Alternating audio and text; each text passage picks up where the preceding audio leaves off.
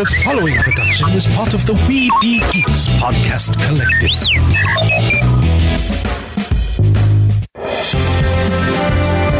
Sorcerer Radio.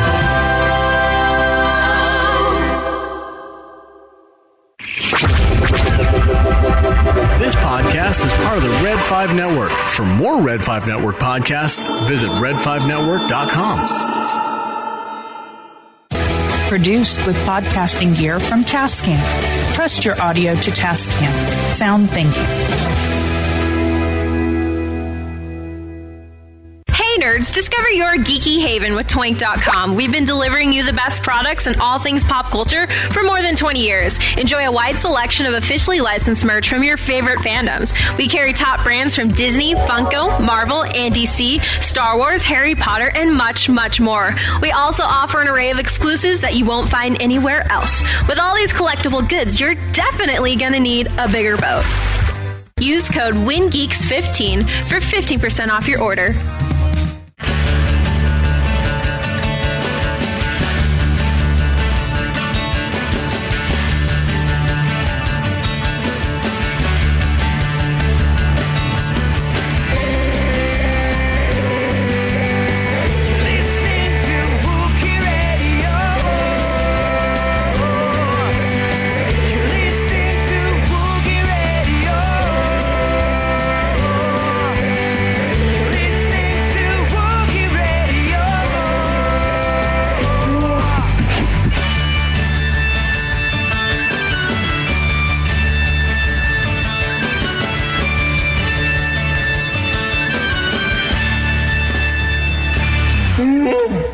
And welcome to another episode. It's a special episode this week, guys, of Wookiee Radio. It is the Smugglers 3, Ken, Derek, and myself, Mike. And joining us for this special episode, I thought we were going to get Steve from Toink, but he, I guess, said he's not quite up to Star Wars snuff, which would have been okay. We would have gotten him along. Would have been a fun discussion. But we have returning back for her second appearance. Of course, they are also one of our sponsors, as you heard at the beginning. Use code WINGEEKS for 15% off your purchase. That's Summer from Toink. How's everyone doing tonight? Guys. Hello. Welcome back. Thank you for having me. Oh, it's our pleasure. So I gotta ask on air, has the code been somewhat successful? You know, not like wildly so, but we've had a couple orders come through. So I think that's a success. I think that's a success. I agree. I think when did we start doing it? About a month ago. So yeah. Let's see. Yeah. So it's been about somewhere about with this episode would be the 6th episode in. So to have a couple in 6 weeks, take that. Absolutely. We're just excited to kind of join the team here and help support you guys and what you do. So, well, we keep pushing and plugging away. So, I know for me, my wish list is building. Each time I go on the site, it's like, oh no, this is dangerous. That's why I actually, unfortunately, try to stay away from the site because I know I can't buy everything I want on there. Toink has, and I have ulterior motives I want to do with it. Toink has the Tantive 5 hallway for $32. Nice. I want to get it. That's a good deal. And then modify it to almost look like one of the what would be one of the hallways of the Halcyon. That would be cool. So I could then put figures on it that represent different characters that are common, like Rey, Kylo Ren, First Order troopers, a First Order officer, stuff like that. Chewie, get them on there. And then if they ever do the characters from the Halcyon, then add them to it as well. So that's the goal. Awesome. That's the goal I have. Well, before we get too deep into this, though, Summer, since you're on here, what's some of the new stuff that you're excited about on the site right now? Oh, okay. So that's a great question. We have had so many new things come in. Yeah, what's new since been on here? A lot. So, yes, just an astronomical amount of things. We've had a lot more of Grogu or the child items come in, from a popcorn popper to a cookie jar. Different signage, but he is staying a fan favorite character. So we have a lot. I have no idea why. Right? I think it's those big ears. That's like what I blame it on every time. So we have. Okay, I'm flipping through at the moment. I interrupt for just a second because you guys had the Funko vinyl metallic gold Yoda, and for half a second it looked like yogurt from Spaceballs. I see what you're saying. At first glance, that's what I saw. That's okay. Go ahead. Sorry, I didn't mean to interrupt. No, I appreciate it. Now you can't not see it, can you? Nope. It's gonna live in my head now.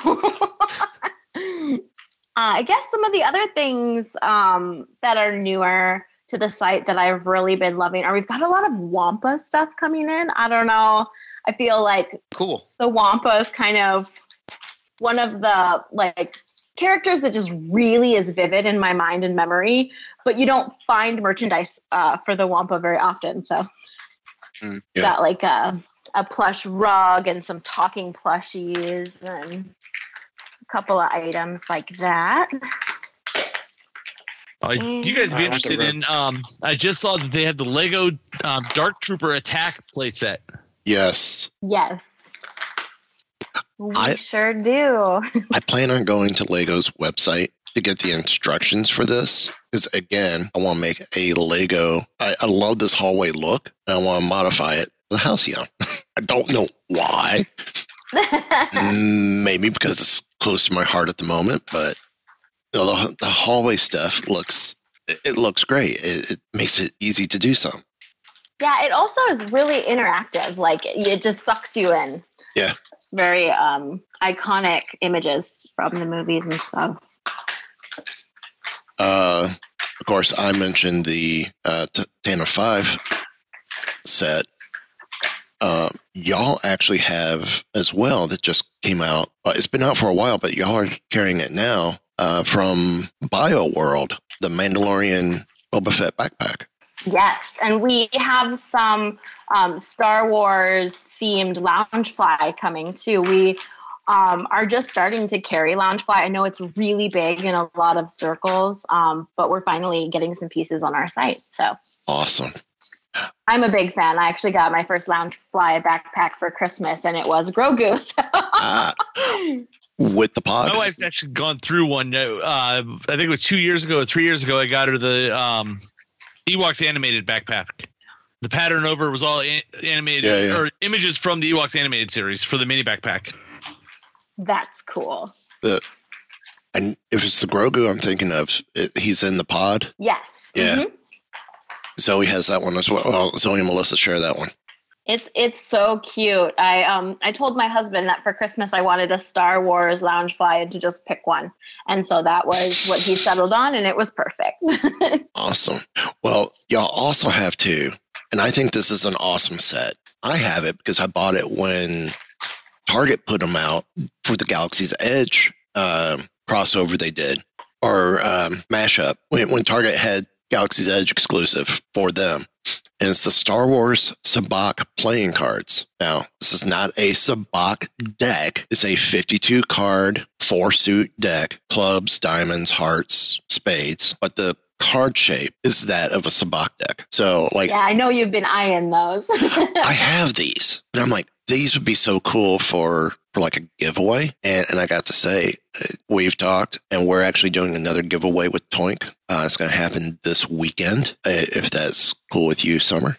Absolutely it is. And it's in honor of our 250th episode, which is what this episode is.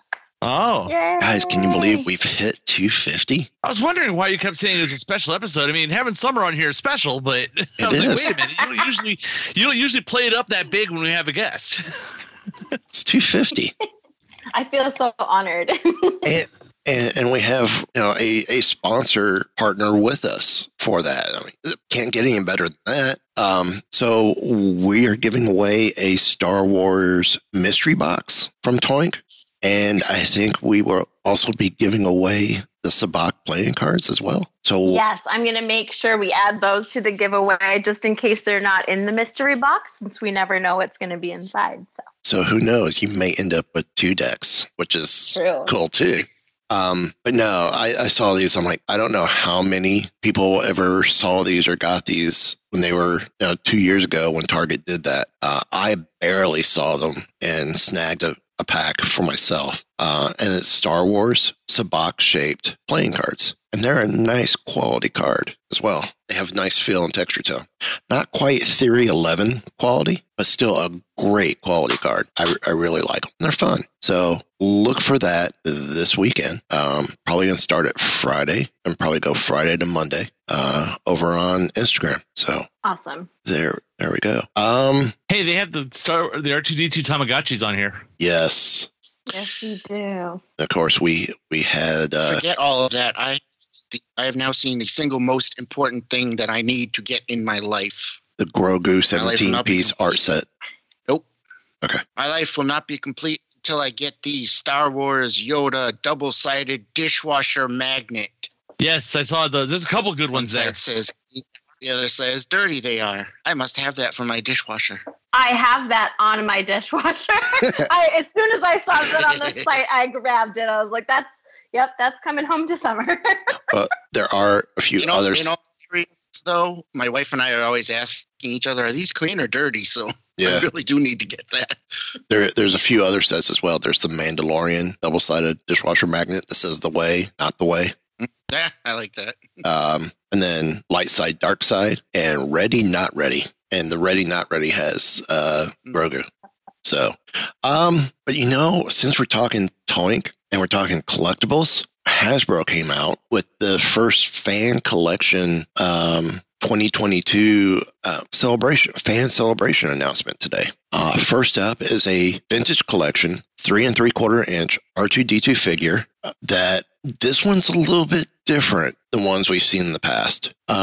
It's a callback to the original 96 Kenner Empire Strikes Back card back from 81, which had the unique look of many others, showing R2 and C-3PO on a bright blue backdrop. But what was unique about this was the extendable sensor scope, which he used on Dagobah. But this one also has, it also shows too, the arms opens up for the taser rod to come out as well. Yeah, the welder. The welder, yeah. Cool. So this is pretty cool. This would be, even though I have a bunch of R2s, this would be one that I would love to get, only because it's got a little bit more of the interactive features to it with that sensor scope and the welder.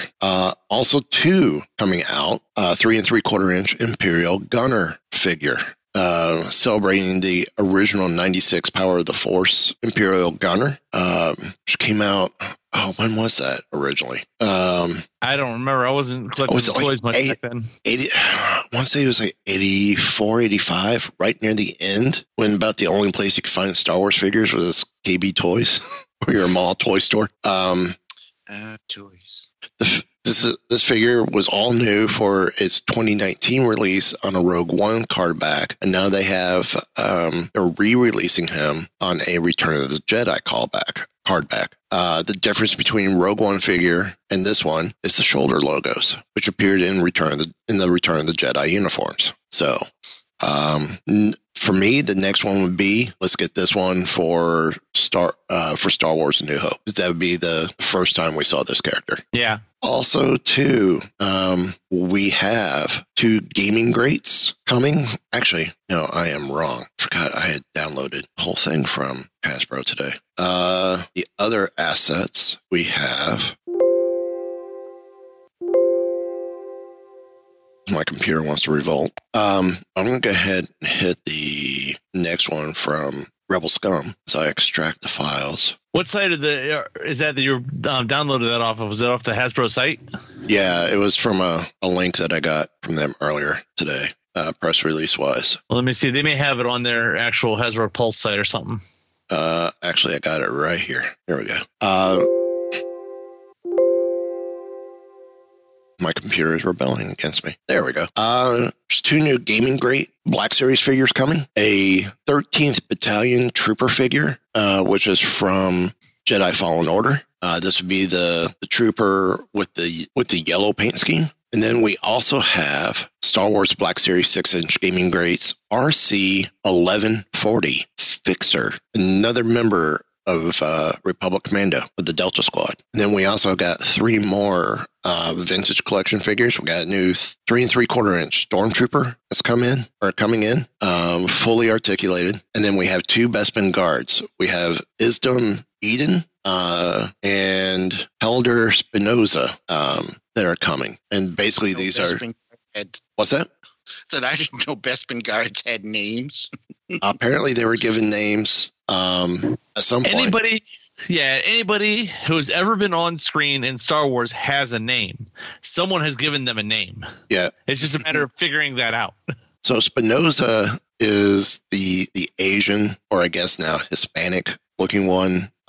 And Eden is the African American, which have gone all the way back to when they first came out with the original Empire Strikes Back wave back in '80. Now we had the 2 different Bespin security guards. So I'm glad they're carrying these through all the way through. I think that's awesome. Stormtrooper, okay, it's just another Stormtrooper, but it's been a while since we've seen one. And this one's going to be on the Star Wars New Hope card back. So, and then from the Pop Insider, we got news about Fidget Toys get a fandom twist with Stranger Things, Star Wars, Marvel Poppets. And the 2 Marvel Poppets that are coming from Buffalo Games is Grogu and Darth Vader. I've seen these all over the place. I don't understand it. You just push the bubble in?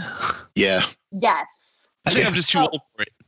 I don't think anyone is too old or too young for this. That's like the trick to fidgets. We, I hope at some point we get these because we don't have any officially licensed fidgets, but we do have a lot of fidgets on our site. And you see them a lot when it comes to like ADHD or anxiety, because it's just a very repetitive, focused kind of motion that you have to make. So they're seeing more and more people, whether they're 3 or 83, finding these fidgets to kind of help with focus. It's in many ways, it's reusable bubble wrap. I like that. Yes. Which is exactly what it is. It's reusable bubble wrap. Get done with it, flip it over, go the other way. Exactly. It drives me nuts when people pop bubble wrap. Is it the fact that they're wasting the bubble wrap that they could be using for other things, or is it just the noise of it, or just the noise of it, the sound of it? Yeah, this doesn't have the same type of.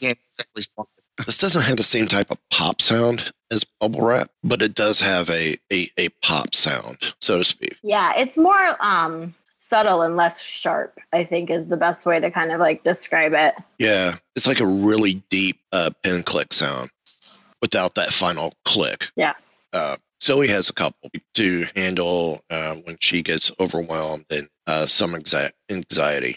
She, especially like when we're in the parks and things get too much for her, she's got one of those to help calm her down. They're really good for like planes and stuff too, for where you have places where you have to like sit and just be. Having something like that can be, it's almost like knitting, a lot of people used to like knit on planes and things like that because it was something to do with your hands and it was a repetitive process. So this is just a little bit easier, less stuff to carry with you. And nowadays too, it's important because all fidgets are made out of like silicone, so they can all be cleaned and sanitized. So yeah. Throw them in the dishwasher. You'll be fine. Boom. So that's kind of like how I like to, part of the reason why I like to put together Legos and such. I find it very relaxing. Yes. The pop sound, since you said Lego, is kind of similar to a Lego click. That pop of a Lego, 2 Legos, when you get that snap, it's almost got that type of snap sound to it. If you get the right one. There are some where there's the silicone's so loose, you really don't hear the pop. It's just, it goes back and forth. It's like, okay, flip. You don't get the pop to focus on. So, I guess moving right along. The Andor series has a release date reportedly premiering this summer on Disney Plus, which is interesting because we know Obi-Wan is coming 6 episodes on May 25th. And then we saw the Ms. Marvel trailer, and it's premiering June 8th. So the next big project looks like it's going to be Andor, the Rogue One prequel, and this is going to take place after Ms. Marvel. This is kind of where we thought we were speculating it would end up at anyway, because we know it would either be Andor or Bad Batch Season 2. Right. Because we know they're both pretty much ready to go. And since they announced Obi-Wan, there was the only other thing would have been if they had slotted one of those in real quick now before Obi-Wan. Yeah. But at this point, if they've not announced it, they're not going to slide anything else in right now. So it looks like I'm gonna guess. And again, yes, I work for the company. I have How many episodes is Ms. Marvel supposed to be? I don't remember. Let me try and find out. We could also get some overlap on it. So Yeah. Yeah. Well, there is going to be overlap between May 25th and June 8th. Yeah, there's going to be overlap of a couple weeks. It looks like there's going to be 6 episodes in Ms. Marvel. Okay. And we know Obi-Wan is 6 episodes. Yep. I think. So that ends the end of June. Yeah. Last week of June. So we're going to have some overlap, which is fine. Yeah. Wednesdays are going to be really nice. Well, Mike, start the pool. I'm thinking early August. I'm thinking, you say early August. Yeah. First or second week of August. But now as I'm saying it, I'm thinking end of August. But hey, that doesn't matter. I already came out and said the first. Give a month after Obi-Wan goes off the air. I'm going to say around July 27th.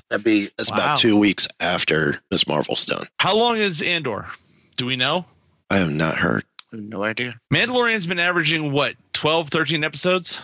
No, 8 to 10. So say we start on August 3rd, which is the first Wednesday in August. Yep. So 8 episodes. If it was 8 episodes, it takes us to September 21st. We know Mando is supposed to be October. It'd be end of October. That gives us a month to Mando then. Months to Mando. According to IMDb, Andor's going to have 12 episodes. This will be the longest of the series. Okay. Oh, wow. So that gives us to the October 19th then, if we do it the first week of August. Yeah. Which actually, if they wanted to do it that way, then put Mandalorian in at the 26th of October. I don't know if they're going to do it the next week, though. Unless they're going to move Mandalorian to around Thanksgiving.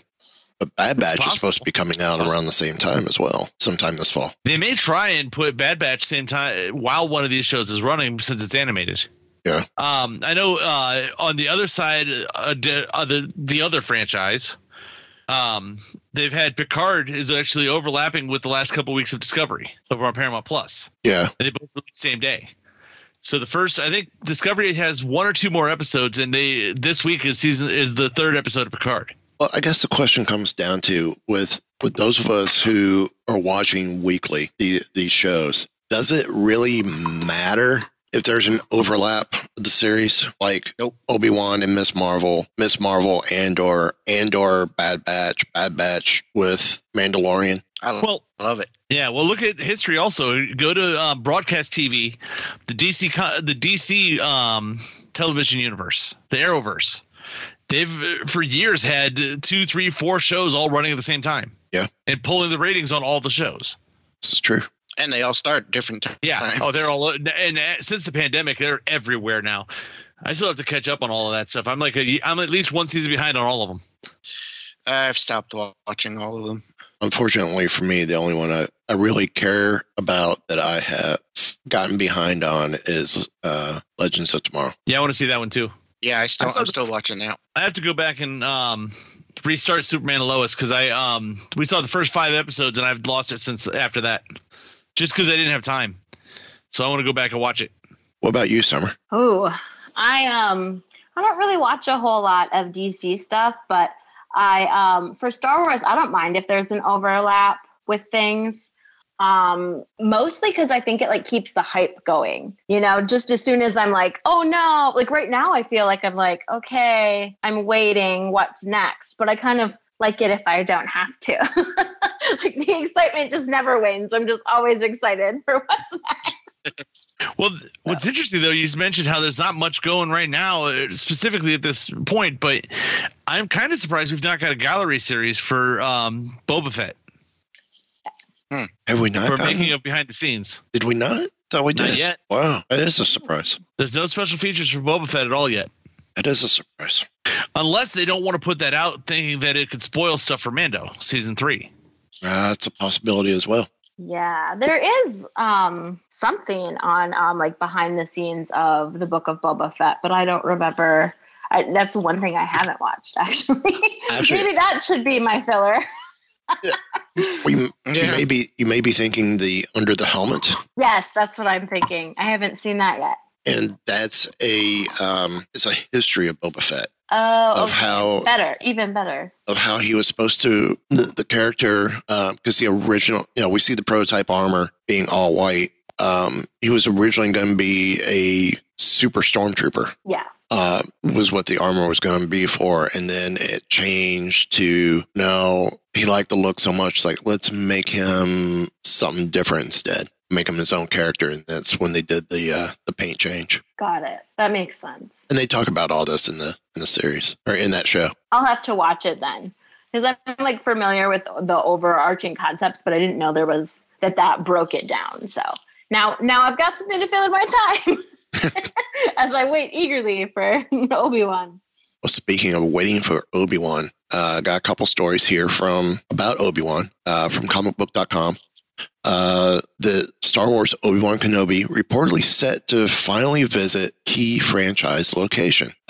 In the original film, Luke Skywalker shared with Obi-Wan, "Look, I could take you as far as Anchorhead. You could get transport there to Mos Eisley or wherever you're going." Well, Anchorhead serves as a transportation hub for Tatooine. We may be seeing Anchorhead now in the Obi-Wan series. In Book of Boba Fett, we did see Tosche Station, another well-known locale that was just briefly mentioned in A New Hope, which is said to be on the outskirts of Anchorhead. However, notes that Star Wars News Net notes that Obi-Wan Kenobi is set to feature a more bustling heart, the transportation central. Those specific plot points about the events that unfold there have yet to be unveiled, which is fine. Well, let's wait for the show for that to happen.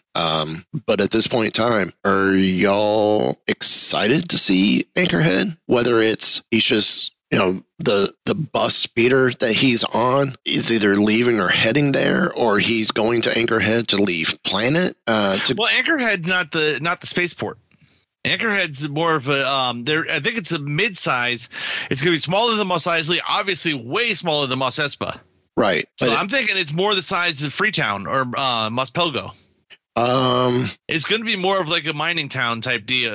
I mean, obviously moisture evaporators, but that general idea. It'll have like a general store. And it's not going to be huge, because remember, Tosche Station that we saw was like 1 or 2 buildings. So this one may be 10 or 15. Because remember, that's why they had to go all the way out to. That's why he dropped him. He was planning on dropping him at Anchorhead, and from there he would move off to the spaceport at Mos Eisley, which was the bigger city. Right. So I think Anchorhead's not. It's going to be. It'll be a town, but it's not going to be huge, or it shouldn't be. True. Yeah, that makes sense. I'm excited though. I love how much they've been showing us of the planet of Tatooine. Like, in all of these newer shows, you really start to get a picture for how important this planet is in the Star Wars universe. Yeah, for a planet that's the farthest from anything possibly exciting, it seems to be the most important planet in the whole galaxy. Yeah. I feel the opposite way. I feel like they've been showing too much of Tatooine, and we need to move on to something else. Well, unfortunately, the original trilogy set Tatooine up for all this stuff by putting Obi-Wan back on the planet and all these other things. I know. Are you saying you're tired of the sand that gets everywhere? It gets everywhere. It's all Sand. rough. Well, I guess speaking of rough as well, we know rough cuts end up on cutting room floors at times. Apparently, so did Darth Maul scenes. Aww. Yes. And I reread through this article, and I saw what you were talking about, Mike. It wasn't just that was changed. So originally, the original character or the original antagonist for Obi-Wan was going to be Darth Maul. However, before those scenes were scrapped, and they decided to bring Vader and the Inquisitors to the show. This is from Hollywood Reporter. Maul was going to be the choice, and then they showed the scripts to Filoni and Favreau, who were fresh coming off the season of Mandalorian in 2019 and getting ready to work on season 2. Filoni and Favreau kind of scrapped the idea, which kind of makes sense because then it ruins the continuity of the story that we get from Rebels, where Maul's searching for him and then finds him on Tatooine. Whereas if he already knew he was on Tatooine, that whole section of Rebels doesn't make sense. Well, There's that update on this story as well. And Pablo Hidalgo himself has tweeted out that this whole story is BS. Okay. they did. Well, then that's why it says at the beginning speculation. Well, there was, because one of the other things that they said on here possibility was that the original script actually had Obi-Wan and Luke a similar relationship to Grogu and the Mandalorian. And that was another reason they wanted to change it. Because we all know that there's no way but we know that would be true. But we know from some of the flashback issues of the comics with Obi-Wan that Obi-Wan and Owen have heat with each other. Or Owen has major heat with Obi-Wan, that he doesn't want him around Luke because he's afraid Luke would end up going the same route as Anakin, and he doesn't want that for him. I'm wondering. I think we're going to see some of that in this show too, of Obi-Wan and Anakin, or Obi-Wan and Owen squaring off. I hope so. It needs to be there. Yeah, I think that would help show the tension later of Luke and Owen when Luke mentions Ben Kenobi, and is that the old hermit on the sea? Yeah. But the other speculation too on why this didn't happen was there were some personal issues going on, personal scandals going on with Ray Park that they didn't want. I heard that one. They did not want that to be tied into the series and hurt the series. Did someone find some vague tweets from 30 years ago? No, let's just say there was a video involved. There was a video involved. Yeah, we'll just leave it at that. Okay. Since we mentioned Rebels, we're waiting on Bad Batch. Apparently, again from comicbook.com, a new Star Wars anime series reportedly in the works. I saw something on that. Apparently, Star Wars composer Kevin Kiner was a guest on the Convor call, which I guess comes from the Direct, where he confirmed that Disney is developing another Star Wars animated series. Kiner has composed for Clone Wars, Rebels, and the Bad Batch, so he's very familiar with the inner workings of Lucasfilm. As far as what the new series could be, Kiner didn't say. However, he did hype it up, which should be music to the ears of Star Wars fans. We're working on a new project. It's an animated project. It's a Star Wars project. That's all we can say. It's really, really freaking great. I love that. I love that that's the description for it. Like, okay, cool. I think I kind of used the same type of terminology discussing the Star Cruiser before it opened. That makes sense. But I think I went, it's really, really awesome. That is exactly what you said. You texted me that. Yeah. It's really, really awesome. So to the point where Lucasfilm and Disney are giving us full orchestra for every episode. Okay. Wow.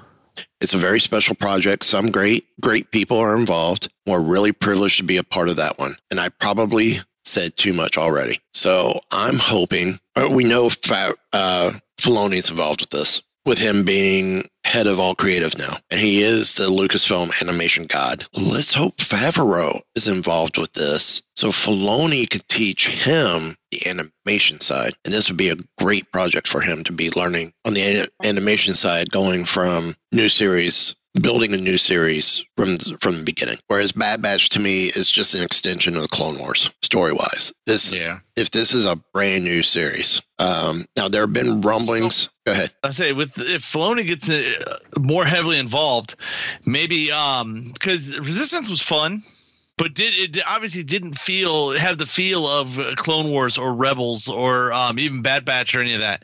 But I think a lot of that is the direct influence of Dave Filoni not being. I mean, he was involved, but he wasn't directly in the day-to-day operation of it and the writing of it. So I'm thinking you could feel him missing there. Yeah, and it was aimed at a much younger audience, yes, but still. Rebels was aimed at a younger audience than Clone Wars, but it still had the Star Wars feel to it. Rebels, even though it was aimed at the younger audience, carried it was almost the reverse of, say, Looney Tunes. Looney Tunes was meant for a older audience, but carried a younger audience. Rebels was meant for the younger audience, but carried the older audience as well. Resistance, Hit the audience you're looking for.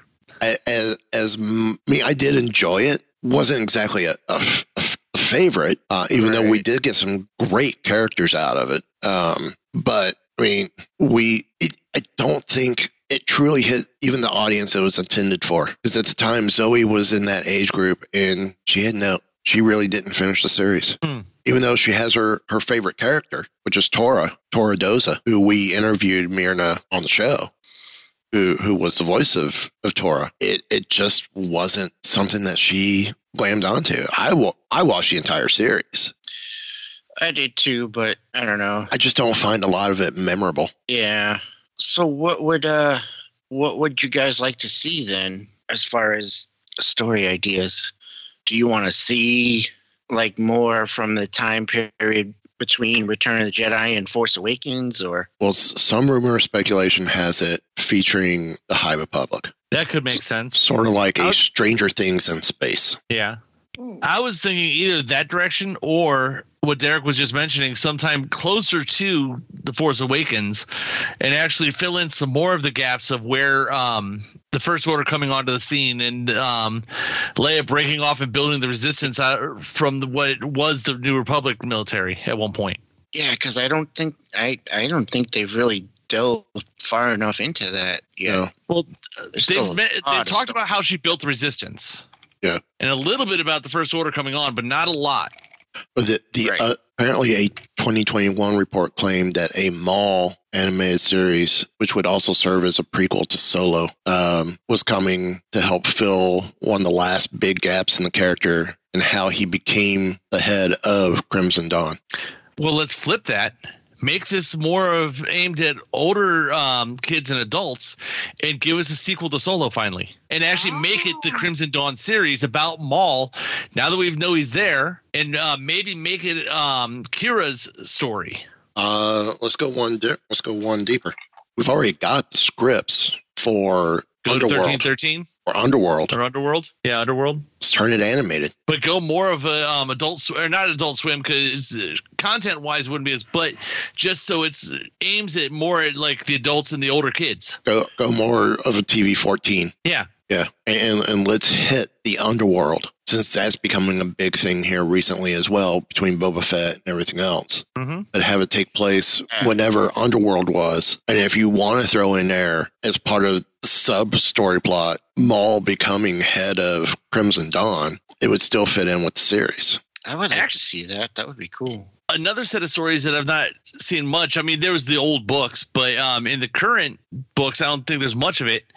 A place that's not been touched almost at all in the newer versions of the canon, between episodes 1 and 2, and actually Obi-Wan and a very young Anakin learning how to be a Jedi. I think that's what the current comic's doing. That's just coming.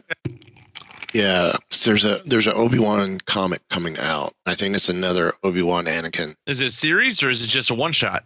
I don't remember. I mean, there's plenty of stories. I mean, they could jump 100 years into the future or 5,000 years in the past. Give us the tales of the Jedi. Yeah. Updated to the current version of what Disney wants the canon to be. Yeah. And what Lucas wants. Yeah. Imagine that, to bring back guys like Exar Kun and some of these other ones that are hiding in the legends. Yeah. Have the Jedi actually bouncing around and mapping hyperspace routes. Yeah, that would tie in with the High Republic stuff. Well, I'm saying go way back before that. Even go back like the Sith War. Well, if you do that, then I would assume you would then also tie in. What's his name? I hear the name, but I don't hear the name enough. What's his name? Shrug Drabor. He is the founder of Chandrila Starline, and it was his. And the logo comes from the look of his hyperspace compass that he created. So he would have possibly been involved too in creating the hyperspace lanes, or one of the originators of the hyperspace lanes. Okay. And apparently, around 2030 BBY, the Halcyon assisted in towing Starlight Beacon through hyperspace. That's probably going to be. That'll be definitely in the the comic series that's going right now, probably. Probably. I don't know. It depends on how far back they go with it. They've already gone back. First issue, they went back to High Yeah, Republic. it was the Republic. Yeah, the High Republic. Sorry. Yeah, with a Nihil attack on the ship. Yeah. So now the Mandalorian, the armorer, Emily Swallow, speaks out on becoming Din Djarin's teacher in the Book of Boba Fett. Of course, we've had her on the show as well. Great time with her on the show. Mm-hmm. She, when speaking with StarWars.com, she spoke about how the evolution of her character evolved as an educator. One of the things I personally love about her is that she is this warrior. She makes armor. She makes weapons. But she is so deliberate about when she chooses to fight. She is the keeper of something sacred. She respects something that's so deeply spiritual, and it's remarkable to have the space for that within this story. Is something that often gets skipped over in our fast-paced world these days. She's always trying to say, why don't you look at this, like I think great teachers do. Instead of saying, this is what you need to think about, or this is what you need to think about. I am not getting this quote right. This is what you need to think about this. What do you think? So, of course, the armor stole a couple scenes in the first season of Book of Boba in Mandalorian, and then surprised fans with her return in Book of Boba Fett. There hasn't been any indication if we'll see her again. But with stories of Din Djarin and Bo-Katan building towards an effort to take back Mandalore, it's safe to say the armor story is not far from over. So what do you guys think? I'm excited. I really love the armorer. This is another strong female Star Wars character. But I really like the quote that you read at the beginning about where she's talking about how it's like the armorer is like a spiritual character, and she brings this kind of like different moral code to things that goes deeper than just the surface of being a Mandalorian, and takes it somewhere that's just like so sacred. And I just think that that's fantastic. Yeah. You don't often see female characters in roles that are like deeply spiritual like this. It's often a role kind of reserved for almost like male characters, and often I think that's to reflect like priests or more of like the male figurehead in the church. And so for me, that's like what I take away from the armorer. I really want to know, I would really like to see more on her background and find out where she came from, what made her, makes her who she is, and what she's been through. Yeah. Even if we just get it in a book or a comic or something. I don't know. She was a member of Death Watch or Darth Maul's Mandalorians. Because she's got spikes on her head, but she's also got a lot of Death Watch leanings in the way she teaches and stuff. Yeah. But then again, Darth Maul was running Death Watch for a while. I think she's one of his. Well, I just find it interesting how, again, when he brings up Bo-Katan, and of course Koska Reeves and the guy with him from Night Watch. I was waiting to see if you actually remember that name too. I don't remember that name. She basically says, yeah, they may be from Mandalore, but they're not Mandalorian. It's like, okay, it's almost like saying you're not, just because you're of the people, you're not of the people. And it just shows how even the fandom is kind of split when it comes to the Mandalorians. Is it a religion? Is it a people? Well, we know there was the planet. We know there's the natives. But the ones who have become the religious zealots, are they true Mandalorian? The only one that I've seen that would potentially be true Mandalorian is Paz Vizsla. We don't know if the armorer is true Mandalorian of Mandalore, or if she was a foundling. That's part of never removing the helmet. You don't even know where they're from. So yeah. So yeah, I think it's intriguing, and that's one of the things I love about how they're portraying the Mandalorians in the two series. We find out now Boba Fett's a foundling because of Jango, which ties in why they said Jango and Boba were not originally Mandalorian in the Clone Wars when brought up. Then, of course, every time we see Mandalorians in Clone Wars, they took their helmets off. They were the natives. So it'd be interesting to see when this whole religion aspect started for for the Mandalorians? Did it happen after the Purge? Did it happen during the Purge? The actual evolution of what Death Watch was. When they got down to only a few of them left, they just took it on as actually more religious than just believing in the ideals of the Death Watch. They turned that into a religion. Yeah. Okay. Because if you listen to everything they say on there, it sounds like it's coming straight out of Pre Vizsla. Yeah. Everything that she's teaching, everything, all their tenets and everything. This is the way, all that stuff. You could almost hear Pre Vizsla writing this down for them. I don't know if this would be the right example to use or not. Would this be like comparing the Mandalorians, like Bo-Katan and the Armorer to, and I know this is a stretch, but like Amish and Mennonite. The Mennonite, but it'd be almost reverse. The way the Armorer is more Amish than the Mennonite, and taking the helmet off would be more like the Mennonites. I don't know. I don't think so, because everything we see from Bo-Katan and all the rest of the Mandalorians, they don't believe any of the stuff from the. They've heard of the stuff from the Children of the Watch, that she calls it, but they have no belief in that at all. If you're talking about Amish and Mennonite and Amish still have a lot of the same beliefs. Okay. So I don't know. It'd be like two totally separate religions. And where the well, like I said, it's we've compared it whether or not it's correct to the difference between you would know this, Mike, with religious Jews or people that are racially Jewish. Okay. That's the example. That are racially Jewish, but don't follow the faith at all. That's the example that sticks out to me. Yeah, there's a lot of people who fully follow the Jewish religion to the letter, or as much as you can. You know what I mean?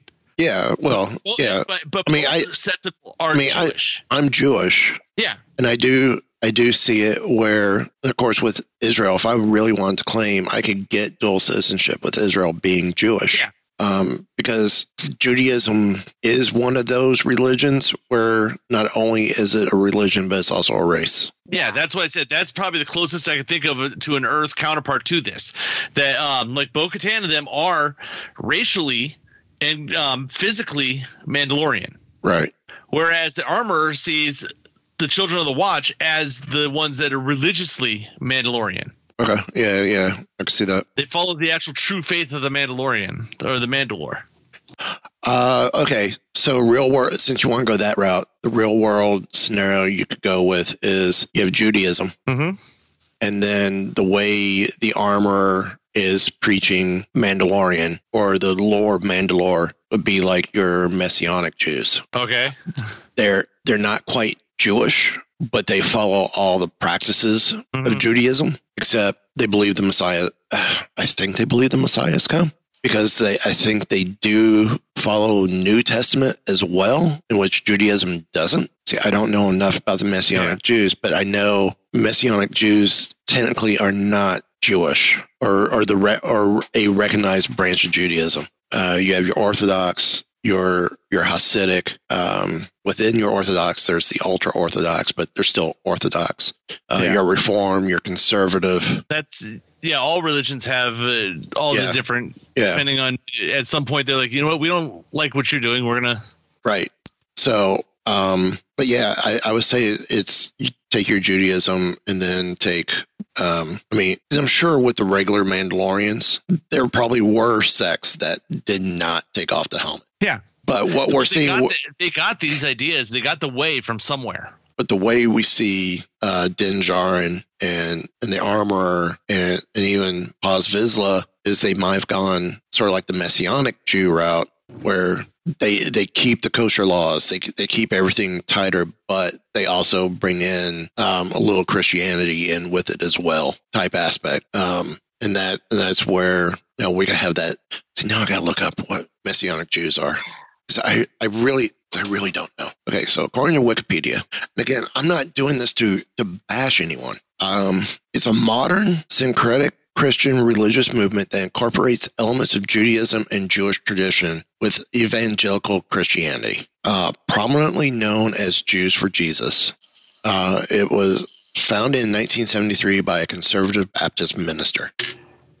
So, yes, in many ways, it's exactly what we're dealing with the Mandalorians of all kinds is the same way as what we're dealing with Judaism and the Messianic Jews and Messianic Judaism. Okay.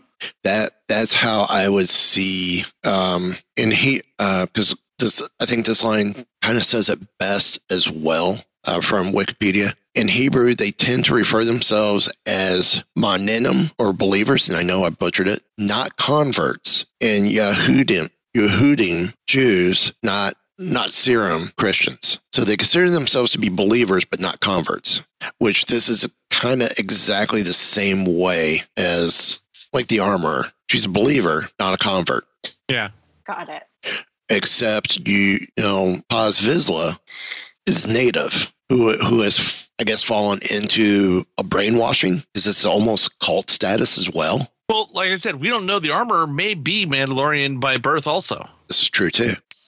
Like I said, I think it's the natural progression of where the Death Watch was to start with.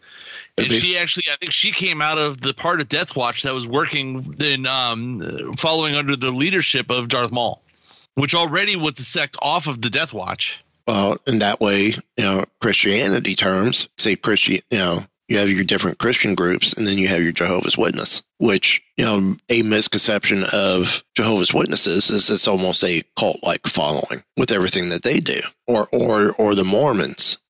And it's hard to get out, if you try and change from that mentality. So it's intriguing. I would love to hear what other people have to say about it and what their thoughts are, interpretation-wise, of natives of Mandalore and Mandalorians, and what we're seeing with the more religious zealot side of Mandalorians. So I do have a question from Rural Farm Boy, Anthony, one of our great listeners. So I put out there any questions for us for our 250th episode. And he brings up, who remembers, when did you first listen? Did you follow along weekly on the radio?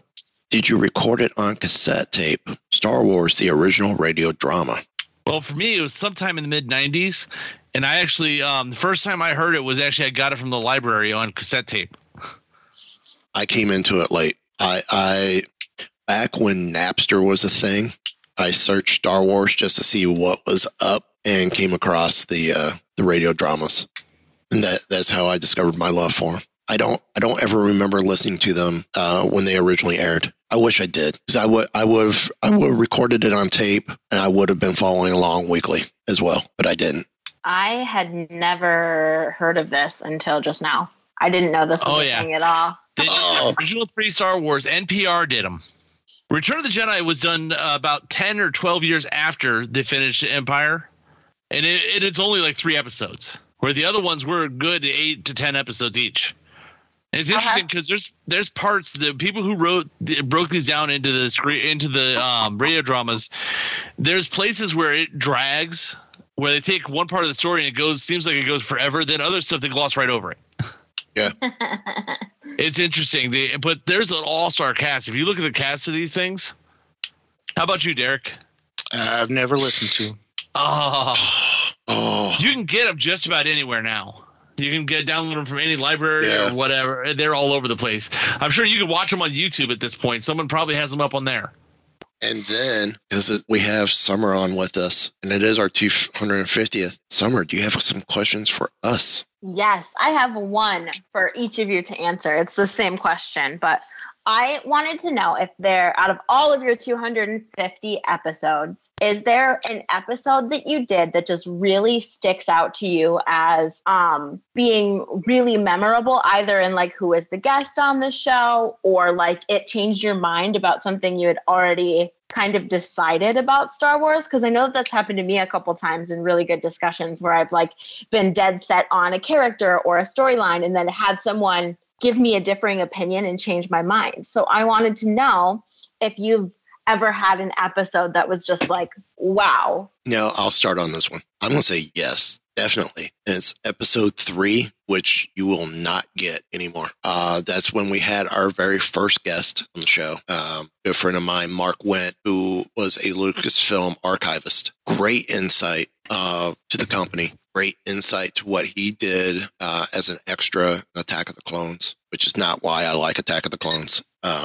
more than I like the other two. You're the one. I'm the one. You guys have known this. Why? Because I do not understand. But also a lot of great insight about George Lucas himself. But what was it, guys? 6 months, 8 months later, we had to take it down. Because even though he said nothing negative, I guess he was still under an NDA that he thought he was no longer under. Ooh.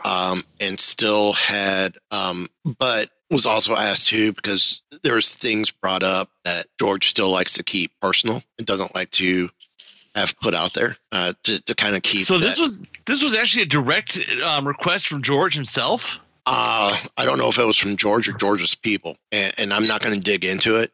But I know Mark called me in all of a panic going, "Can we get this down?" I'm like, "Yeah." I said, "The only copies that are going to be out there now are those that people have already downloaded. Other than that, they're not going to find it from this point forward. Consider it gone." I mean, the lost episode. I have a copy on my own that is just for me because I happen to download it, but I will never republish that episode ever. Even if Mark said we had the okay to republish it, I won't do it. I just won't. Do you still have the original? I do. Recording? I do. Well, no, I have the original edited release. What ended up being published. I have that, but I have a copy of that, but it's on my own personal files, and it will not. It's not on our server, and it's not in the library because it's not on the websites either. And right now, the hard drive that it's sitting on, I don't have access to. I gotta get that hard drive fixed. So there's no way right now I could put it out, even if I wanted to, and I won't, just because. But that was one of my favorite episodes. That must have been hard then to delete it, but also I think as, a lifelong fan and understanding person, like I can tell that you took that very seriously. And I think that just shows like how diehard of a fan you are, because a lot of people would have just been upset that they had to take it down or refuse to. So, well, he's also a good friend. Yeah. So, I mean, I'm not gonna hurt a friend. I mean, I've had to do stuff similar for Mighty Marvel Geeks. Did an interview and they go, "Okay, this section here, can you clip this and send it to us so I can have it approved by Disney Legal?" Talking about a scary moment, being a Disney cast member myself, going, "Oh no, crap, I could lose this show." And Legal came back and said, "Everything's great except for the small little section. Can you guys redo this question here and redo your answer and get back to us?" So we redid that. I pieced everything back together, sent it back to him. He sent it back to Legal. Legal said, "Cool, we're good with this. Enjoy. Awesome. Have fun with it." Cool. If that's what I got to do for a show, that's what I'll do for a show. Derek knows that we've done this with Weeby Geeks, where people have come back to us and said, "We said something I wasn't supposed to say. Can we cut this?" Yep. Actually, we had it happen during the show, right, Derek? With Playmates. With Turtles. They're like, yeah. All of a sudden hear the VP go, "Oh, so we are talking about this now." And the other guy goes, "Oops." I'm like, "Okay, let me stop recording." "Do I need to remove this?" They're like, "Yeah, let's go ahead and remove this." So I cut it out and picked back up and started recording again. So yeah. All right. I don't know, Derek. What's yours?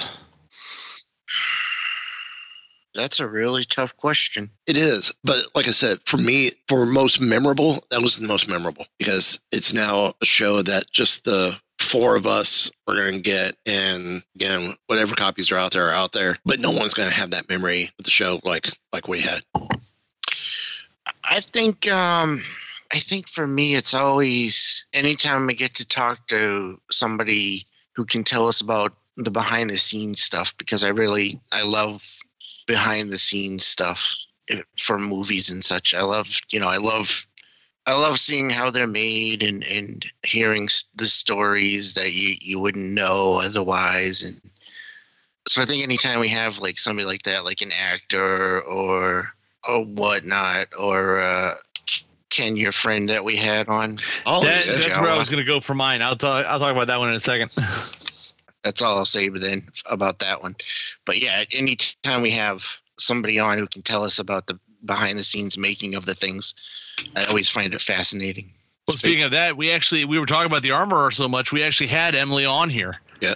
Emily Swallows talking about it. So, we also had, before she, I was going to say too, we also had Molly. That's where I'm going. My biggest memory is, and I had to go back in the archives and look. It's episode 147.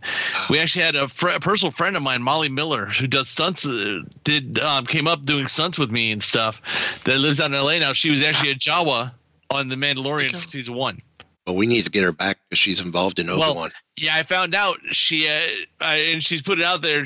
No one has any idea what she did or anything else, but she was in Obi-Wan also. So now I got to figure out what she did. I have a general idea of what it might be. If so, it'd be the coolest thing coolest person I've ever known. But I don't know. We need to get her back on the show. Yeah. So, but yeah. Once she announces what she's done, we need to get her on the show. Well, we were the first podcast she's ever done. Yeah. And she liked Star Wars. She thought it was cool, but she didn't realize at that point even we had kind of clued her in on what it is that now she's been in Star Wars at all.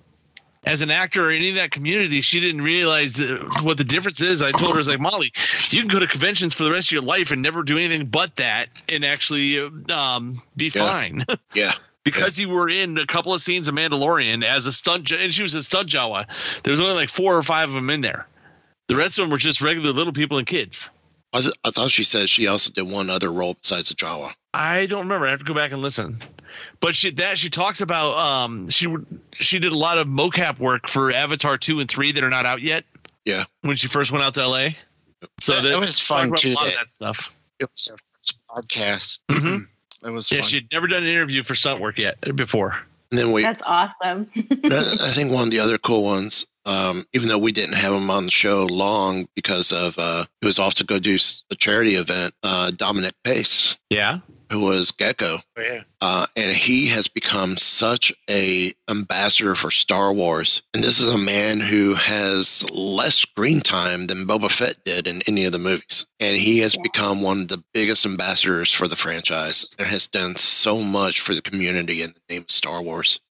It's great. Love dealing with him. That's awesome. I love hearing your big impactful episodes. I like when you said this was the 250th episode, I just could barely wrap my brain around it. That's more than 5 years of episodes. Like, that's crazy, guys. That's a huge achievement. We will hit 6 years in July. Yeah. We just hit 7 for my other podcast in January. You guys, I know, are at that point or just over that point for Weeby Geeks. Weeby Geeks will be 10 years old in November. Yeah. Wow. We just did. We just hit 5 years for my Keepers of the Fringe podcast. That's. I mean, yeah, we're saying 5 years, but that's a huge thing because we've talked about that on Geek Watch 1 here. That's every week, same day, same time. It's a schedule, and you get maybe 2-3 weeks you take off a year, but other than that, every week, every year, saying, "Hey, we're going to do this." You schedule your life around it, basically. Mighty Marvel Geeks will be 9 years old in November as well. And of course, episode-wise, this week, obviously this is 250 here. Mighty Marvel Geeks will record 372, and Weeby Geeks will be 427. Wow. Yeah, 427. That's crazy. What keeps you doing it? What keeps you making podcasts, showing back up every week? It's fun. I will say these guys, and Eric and Kylan with the other show, because as you know, Derek and I are Weeby Geeks. What makes this show different from Weeby Geeks is 1, Ken, 2, Star Wars. That's all we talk about, Star Wars. Mm-hmm. So, I mean, these guys are. That's what makes the show great. This was recording the shows is what was one of the things I looked forward to during my time that I was furloughed. I mean, I enjoyed being off and dealing with the family, and I saw my family more then than I have, for the longest time while working. But, with the craziness and everything else, podcasting was that escape, and that, and it still is for the stress one. I look forward to seeing these gentlemen each week to watch your mouth. Okay, these smugglers to record each week. Yep. So here's something that'll blow your mind. So on my Keepers of the Fringe podcast, we do, the main focus of the show is every week we do a review of a, what we call a fringe movie, which would be, like a lesser known movie, a B movie, an indie film, something like that. And we just released episode 223, which means, give or take, there's been a few times we've reviewed newer movies or whatever, but that's over 200 movies, fringe movies we've watched for our podcast in the last 5 years. Wow. And it's that many hours that he can't get back. And they weren't all good, I can tell you that.